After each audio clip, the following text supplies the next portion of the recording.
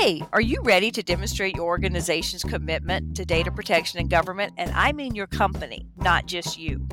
Boost brand trust with AI certification, incorporating principles from industry standards like NIST and the OECD. And you can navigate all of those privacy regulations confidently with TrustArc's robust AI governance solutions. Get a Trustee certified privacy seal for your company, signifying organization's commitment to responsible data practices. With Trustee's proven methodology over years, you can achieve compliance with AI laws around the world and also enhance your general privacy posture. Secure your brand's competitive advantage with a trusted seal now. Get AI certified today. Visit trustarc.com/AI-certified. That's trustarc.com/AI-certified. Hey, serious privacy enthusiasts, ready to ace your AI data privacy game? Oh, you bet, Kay. Dive into the world of TrustArc's Nymity Research, your go-to for staying on top of regulatory developments in AI and privacy. Seriously, Nymity Research maintains a massive privacy and regulatory database featuring expert guidance and analysis from legal and privacy pros. So save time on privacy research, cut your compliance timeline, and reduce costs with Nymity Research. Get your regulatory research and insights at your fingertips with a free trial. So get ahead in privacy compliance and start that free trial today. Go to trustarc.com/nymity-free-trial. You're listening to Serious Privacy, powered by TrustArc. Here are your hosts, Dr. Kay Royal and Paul Breitbart. Last week was not only the week the EU Digital Services Act went into effect, it also saw quite a bit of other news from around the world. So we talk about Lockbit, COPPA 2.0, the European One-Stop Shop, or maybe the end of it, the Olympic Games, and the right to be forgotten. And, now that we're on the topic, don't forget, if you are in London when this episode comes out, reach out to Kay and Ralph, who will hold court outside the IAPP Data Protection Intensive. Might be a good opportunity to catch up, or to give a quote for the podcast. My name is Paul Breitbart. And I'm Kay Royal, and welcome to Serious Privacy. So, Paul, it has been incredibly busy for the past week. We didn't really do news last week. We've got some time to catch up on, and I'm drowning in all the news. So, let's do an unexpected question. What have you got in store? I'm ready to say I'm not going to ask this one because I don't even know where it's going to go, but I'm going to ask it. Do you consider yourself a lemon or a lime? Oh, that I have to be a lime because I prefer green over yellow.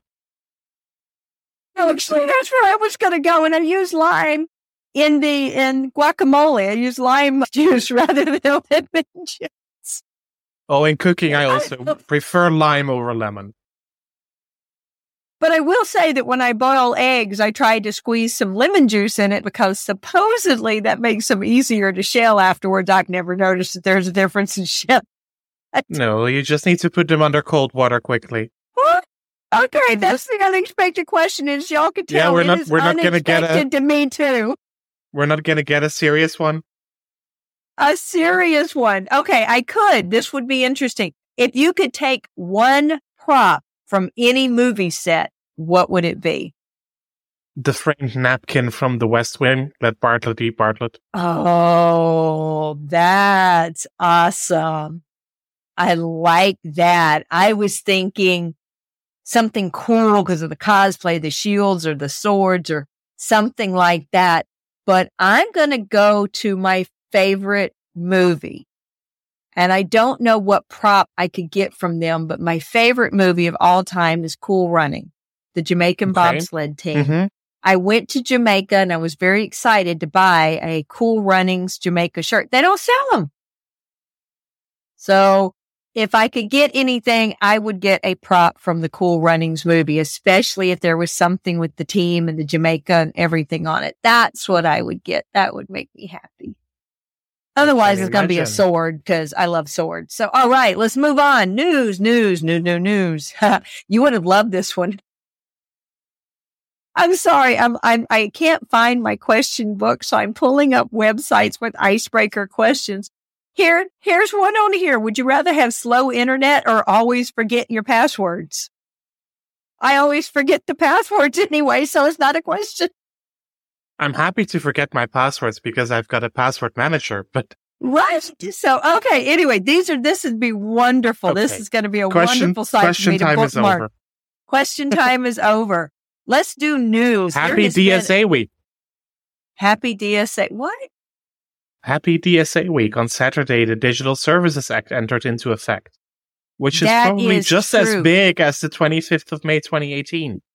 It really is. And I need to remember that date, but for some reason I have not heard it referred to as DSA week. I was like, what? Well, I mean, that's something special. There is no DSA week, but I mean, just because it entered into effect on Saturday, like we said, happy GDPR week back in 2018.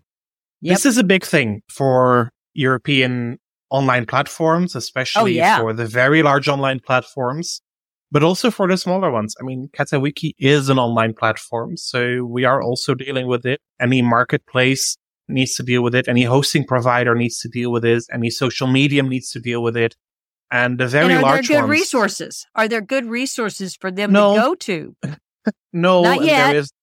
Not yet. There is not a lot of guidance yet. Most of the supervisory authorities have not even been officially appointed yet, despite a 2-year transition period. So also here we are a bit behind the facts, but we'll get there. Give it a couple of more months, except for the very large online platforms that fall directly under the supervision of the European Commission.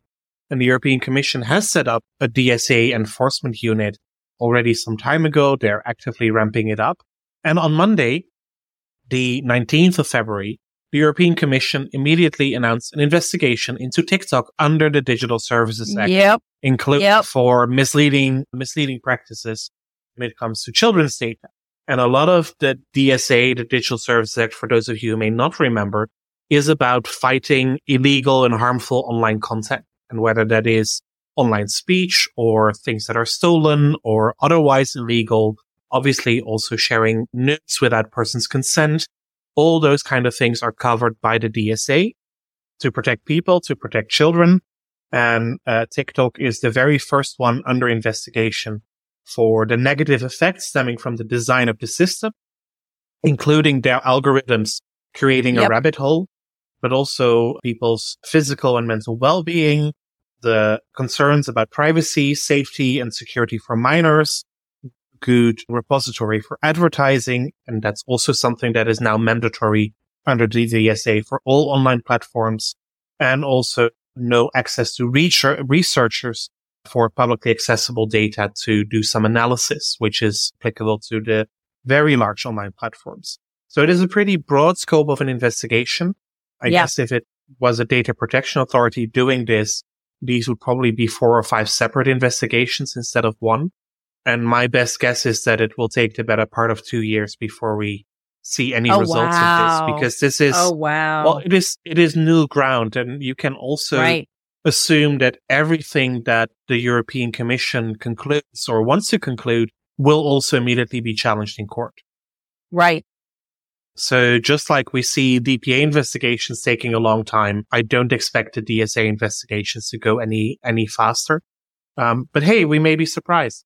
We might be, or we might get some little leaks of things happening, or we might actually start seeing some behavioral changes in the companies that are under investigation. As the investigation proceeds and they get asked questions on specific behaviors, they may decide on themselves to start changing those behaviors because, I didn't know they would ask about that. Oh, okay. So we can't say that we didn't do it, but we can at least fix it going forward. You would hope that that would be the mindset, right? And as we know, they'll still get in trouble for what they did, but the quicker they can fix it moving forward, the better it is.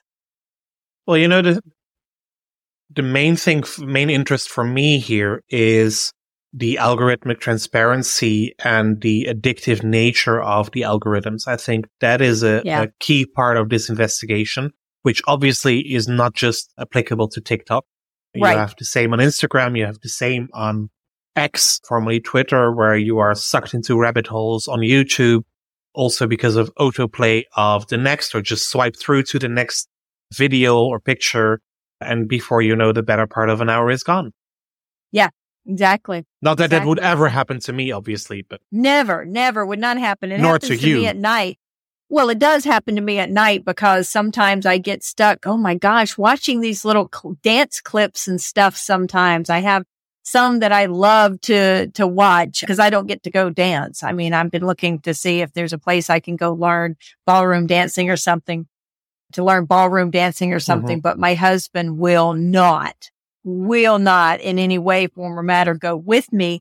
And personally, I think dancing with your loved one is the sexiest and best thing that a couple can do in public. And he does not share my enthusiasm. So I do get lost in watching dance videos and dreaming. Yeah, my algorithm only shows me renovation videos right now and IKEA hacks and things like that. We actually have, what do you call, the stuff you put in the wall, insulation. We have insulation up in the house now, and the electricity is being hooked up to it. So they should start. I think by now I know how to do that just by watching all those gazillion videos on putting up insulation. And well, apparently I'd love to put insulation up around the internal walls of my office because of, everything I do. But however, I understand that drywall takes about a month to dry here because of the humidity and the weather and everything. In Arizona, it takes 24 hours, but apparently in South Carolina, it takes about a month. So that will be the largest part of my wait. But yes, there's more and more news up here. Some of these, let me just spit them out and see if Paul wants to talk about any of these. So let's see, there's another one that I picked up from Europe is the Data Protection Board is clarifying which data protection authority will lead cross-border investigations. Mm-hmm. They also discussed the extent of guidance regarding the consent or pay model during the plenary. Let's go back to the lead authority because that's actually an interesting one because they are making it much more strict than probably the intention of the legislator was when the GDPR was written. Because based on this new guidance, you really need to make the decisions in your European office on how personal data is processed. Will the one-stop shop apply? And I guess this is an attempt of certain data protection authorities to get more powers over big tech. Because that's what I thought. They would be able to claim, hey, the real decisions are not taken in Dublin. They are taken in the United States or in Beijing. So the one-stop shop doesn't apply. So, hey, I'm the French DPA, I'm the German DPA, I'm the Swedish DPA, and here I am going to enforce the GDPR on you because you cannot rely on the one-stop shop. Well, and it's an interesting, when I read it, my thought on that was that this is one of the few times that I've seen the European courts or authorities play with words. I don't see that too often out of Europe. Whether you say what you mean and you mean what you say and it is what it sees. But they're playing with words. You've never read an opinion of the EDPB with all the in-between the line stuff? Well, I have, but it's never hit me of them playing with words before. This time, it really does strike me that they are. But we'll see what happens with that, too. So I think that's going to be a really interesting one to watch because cross-border transfers is huge, people. And it's starting to be huge out of other countries as well. You know that. Now it's starting to be huge out of the United States. So really? If you're contracting, it is. And it's not because we have any cross-border transfers. A lot of it comes from the protections the federal government puts in place. So the federal government, those restrictions, the state governments like to copy, and that means that local governments like to copy them as well. And they typically don't want data to go outside the U.S. We discussed this years ago when it came to HIPAA, about how a lot of companies subject to HIPAA, and it's both covered entities and business associates, don't want the data to go outside the U.S., although by the letter of the law, HIPAA would apply, but they've never really enforced it. So if a company here in the U.S. uses a company in Europe as a business associate, they're welcome to do that, and the company in Europe would have to comply with the business associate agreement and what they say. We've had that conversation about, I comply with the GDPR. I don't need to do anything extra for HIPAA. Yeah, you do, which is why I wrote the little guidebook. Yeah, there are other things you need to do. But does that mean then that they are subjecting themselves directly to the authority of Department of Health and Human Services in the U.S.? Kind of iffy. They are because they're a business associate, but they aren't because would HHS reach outside the U.S. to enforce the provisions. So it's kind of interesting how that plays out. But regardless, the government entities and those subject to federal laws are starting to want the data to stay within the U.S. and not even be accessed outside the U.S. Even if there's no physical storage of the data outside the U.S., they're really particular about having the data accessed outside the U.S. because of the vulnerabilities that are introduced and, the lack of control that they perceive in a lot of countries.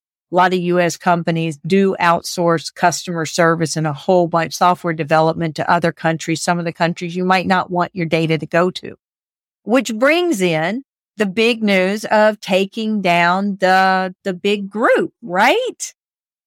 I had this right up here. You mean Lockbit? Yes. Yes. Yeah, that was a big success for law enforcement.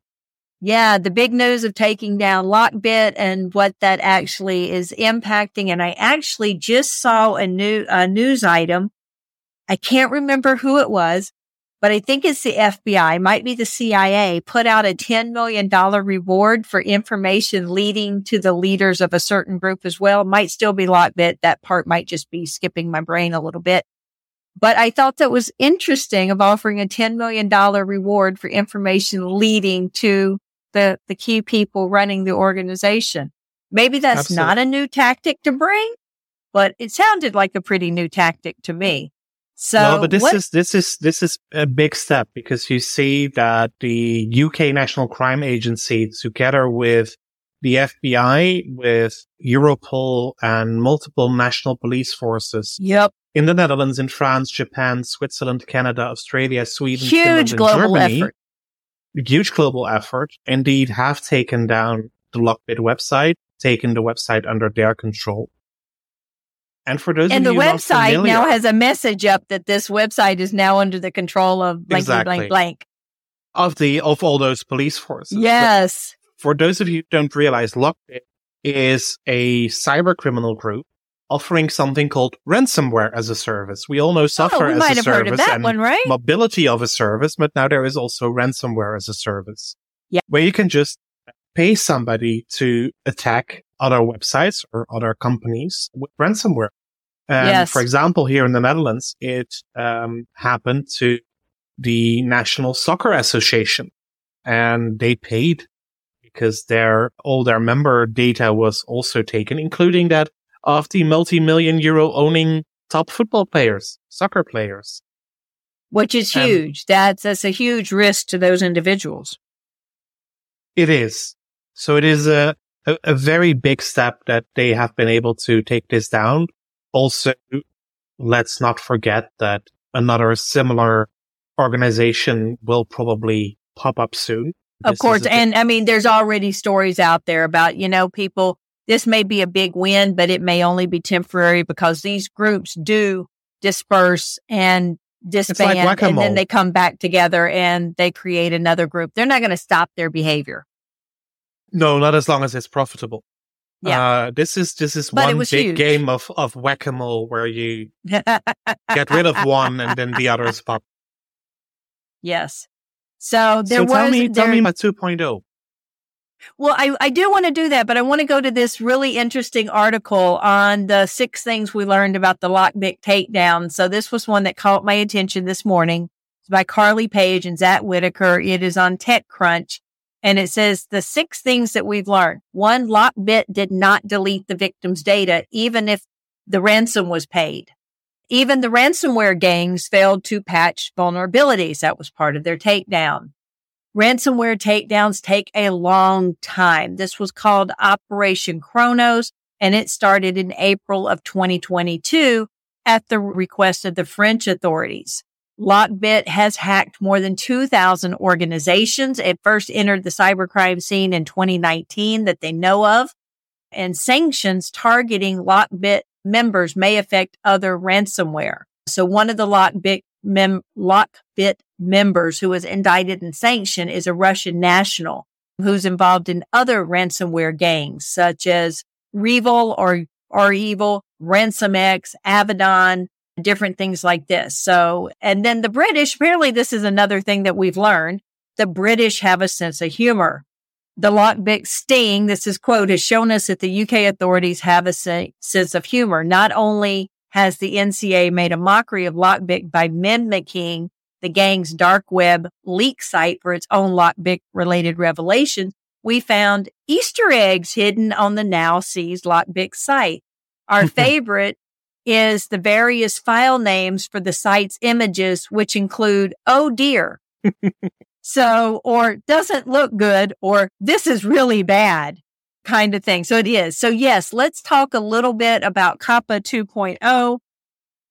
So we've talked for years about how there is something that they're calling COPPA 2.0, or they're trying to enhance the protections for children through the American Children's Online Privacy Protection Act.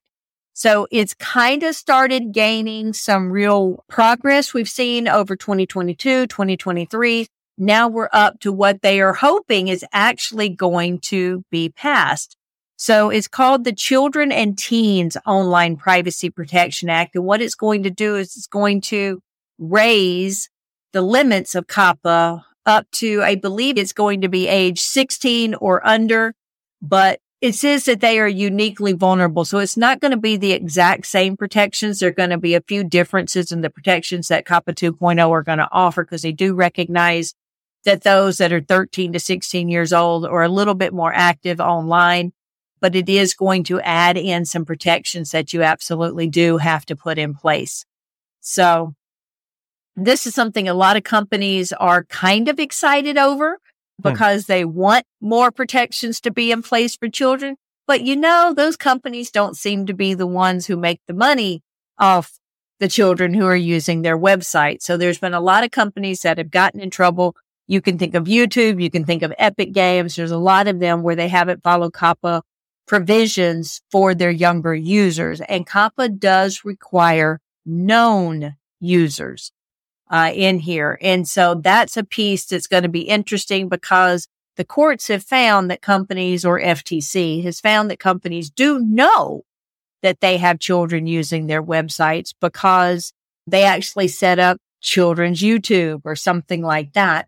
But what they're saying they don't know is the age of the child. And under COPPA, the age verification is laughable. I'm sorry, it's laughable. So they're going to strengthen those types of verifications. The parental verification is also laughable. One of them is by using credit cards. If you use a credit card and verify you're a parent, then, every time the site charges, you'll get a notice that there's a charge. Therefore, your child is using it. 7-year-olds know how to go get daddy's credit card. In any case, in the US. And they say that they send the verification email. They wait. It's not immediately. They'll send a verification email like 3 days later or 4 days later when they think the child isn't watching the parent's email. You can put in a fake email address, people. You don't have to use the real email address. And not to mention that if the parents don't have their email locked down, the child's going to be getting into the parent's email anyway. Most people don't have their email locked down. Let's be honest here. They share devices. They have email on it. They give their phone to their 3-year-old granddaughter to watch videos on, and she can open email. And steal your phone and go hide it under her bed. My email is locked down, but not the phone, apparently. Or it's a device, not really a phone. But not only that, but so much email goes into spam nowadays. How many people have thousands of emails they haven't read yet? So for a parent to go in and have to affirmatively say, no, this was not my permission, rather than, silence is golden. It's crazy. So this is what COPPA 2.0 is working to help protect, is to increase the protections on it, to raise the age, and then also do some work on what the language around what you actually have to do. How do you verify children? How do you verify parental consent? So it's going to look a little different. But going along with that is the court in Ohio, who actually did put an injunction on the children requirements. Let me pull this one up. Halted Ohio's enforcement of a new law mandating social media platforms, like Instagram, TikTok, to obtain parental consent for children under 16 to access their services. So the judge said, no, we're going to halt that while the court is going through, or while the case is going through the court. We're not going to put an injunction and stop it. We're going to halt the enforcement. We're going to put, God, I can't even talk today, Paul. The judge said, we're going to halt the enforcement while the case is going through, so you won't have it. But meanwhile, and this is not the same thing as Utah. Utah put in the parental protection too, and we saw some interesting things there. But there was the California case that said, yes, California can enforce the CPPA's final regulations, and they should have been able to enforce them from the point that it was to go into effect July 1st of last year.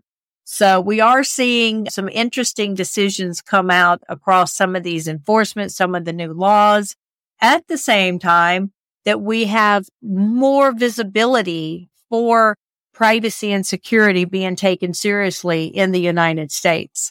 So that the public statements by the White House, by the FTC, by the federal authorities, it's really nice to start seeing that this is being taken seriously. And Paul and I have talked about this before, Yes. that privacy looks different here in the U.S., but the more we start seeing things happen, the more the visibility is going to raise.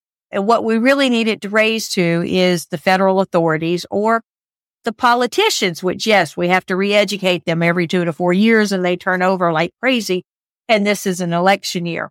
So it's interesting to see those come up. And some of the other ones that I noticed that came up is news in other countries, because we don't just pay attention to the U.S. We promise.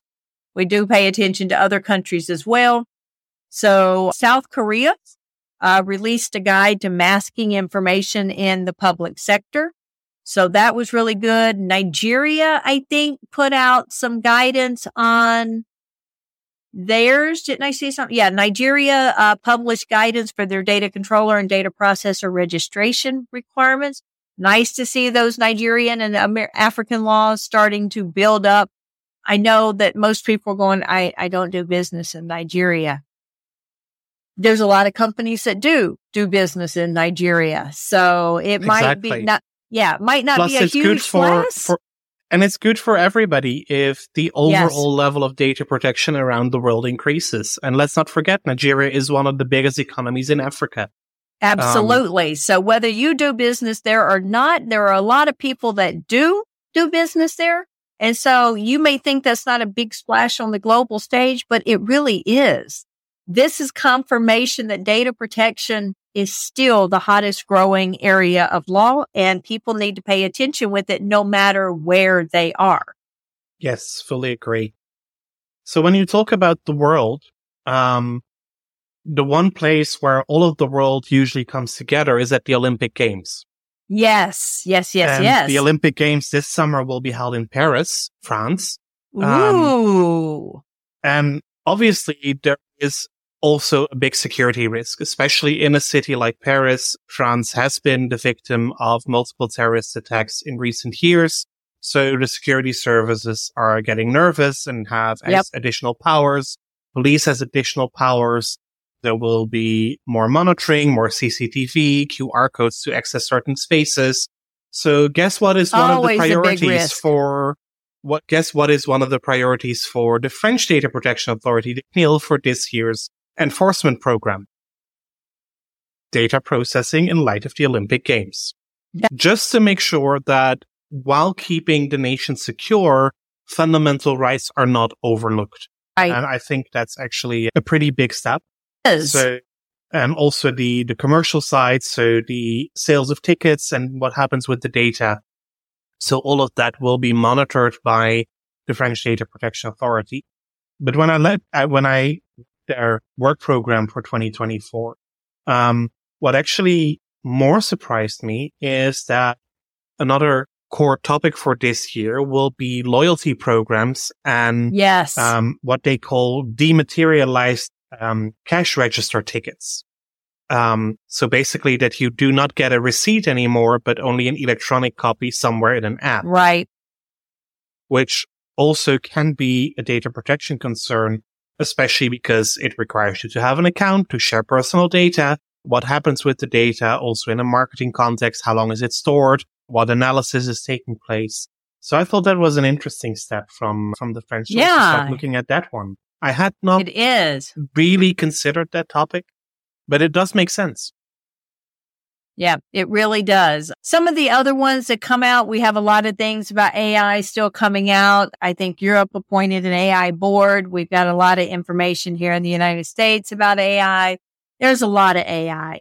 I will tell y'all that I am looking at AI policies and how to draft AI policies, and not just policies for, how do you allow your employees to use ChatGPT, but also policies on how do you start incorporating AI into your business operations, and what do you look at first, and how does that impact your most protected data? So AI is still a really, really big part of what we're looking at. So that's always going to be in the news. I plan to take the IAPP AI certification as soon as they actually launch the certification. So I've been reading some of their information there, but there was a story that I came across in the IAPP news that really stood out to me. And this was on the Argentina's Agency of Access to Public Information conducted a review of over 100 websites to see if they were using dark patterns. Now, as I told my students this last week, I really don't like that phrase. Dark patterns irritates me. But I don't know what phrase I would use instead. It's psychological manipulation of someone making a choice on a website or an app by presenting one option as more preferred over another option. So yes, it irritates me, especially on my phone when I open up an app and it's, accept our cookies or nothing. It's accept the cookies or it's close the banner. Yep.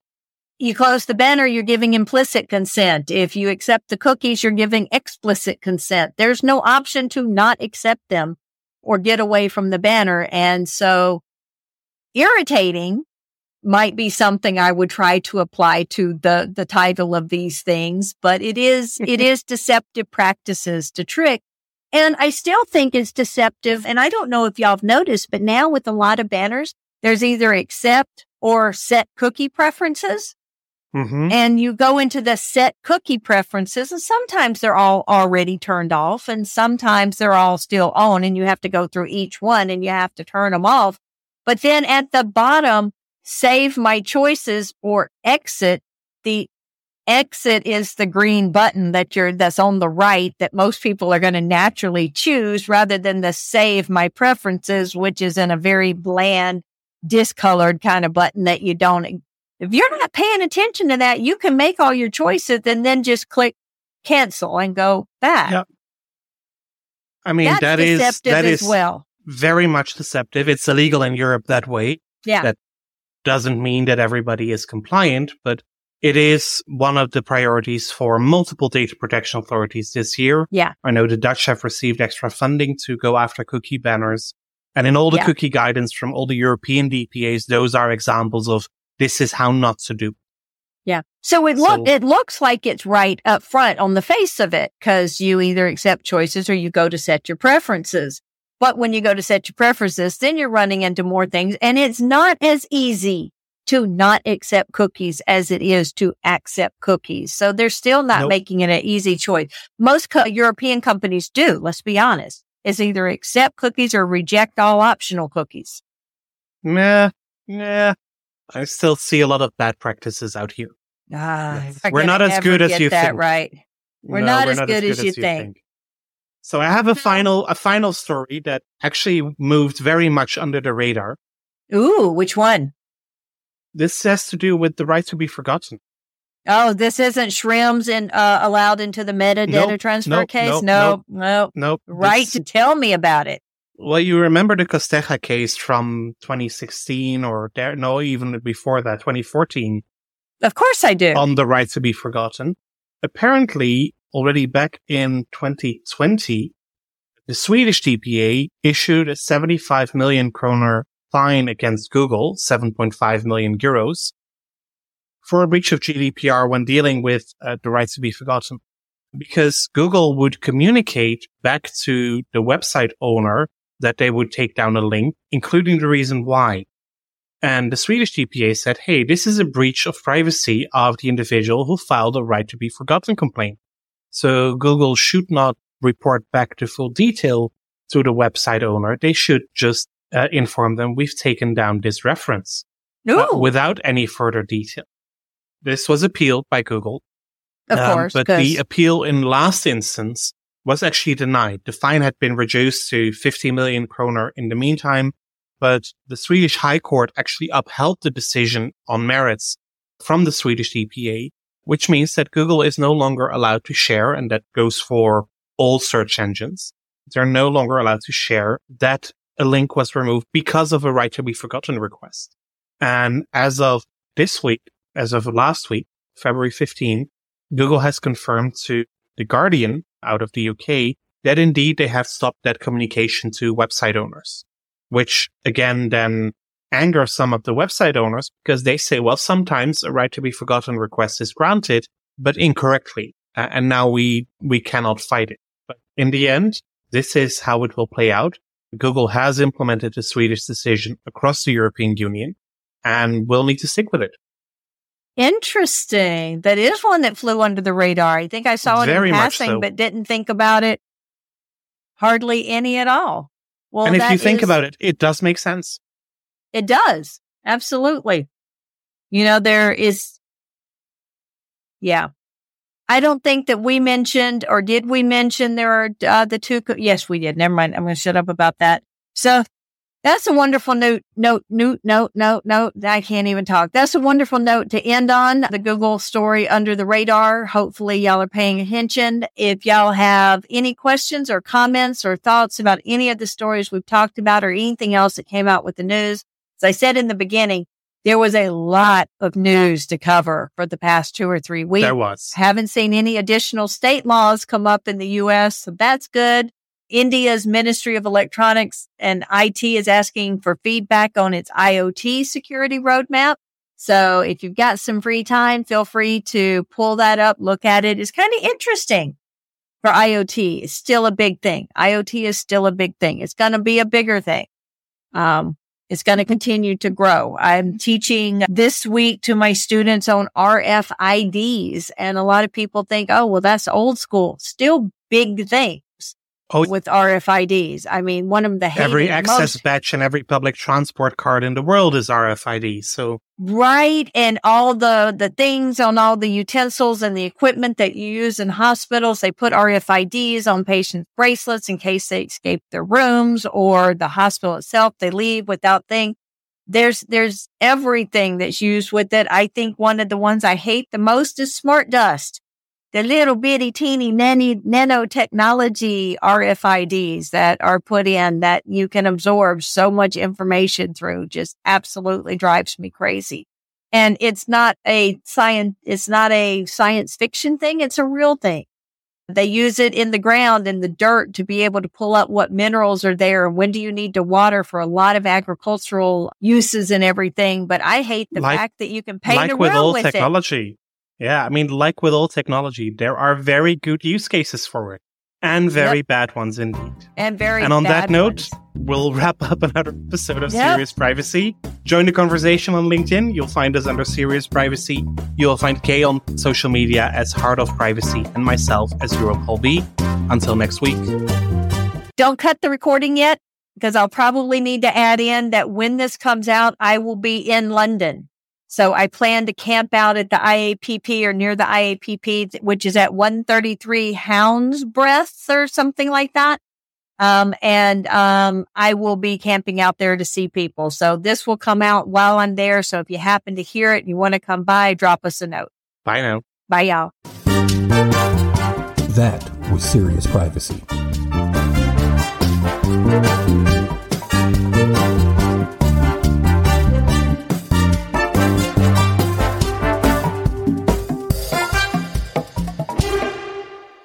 Hey listeners, looking to navigate the realm of responsible AI data privacy governance? Well, look no further. Absolutely. TrustArc is paving the way, offering a complete approach to managing privacy risks in the world of AI. TrustArc allows organizations to confidently use AI with personal or sensitive data, moving forward efficiently and cost-effectively. And here's the kicker.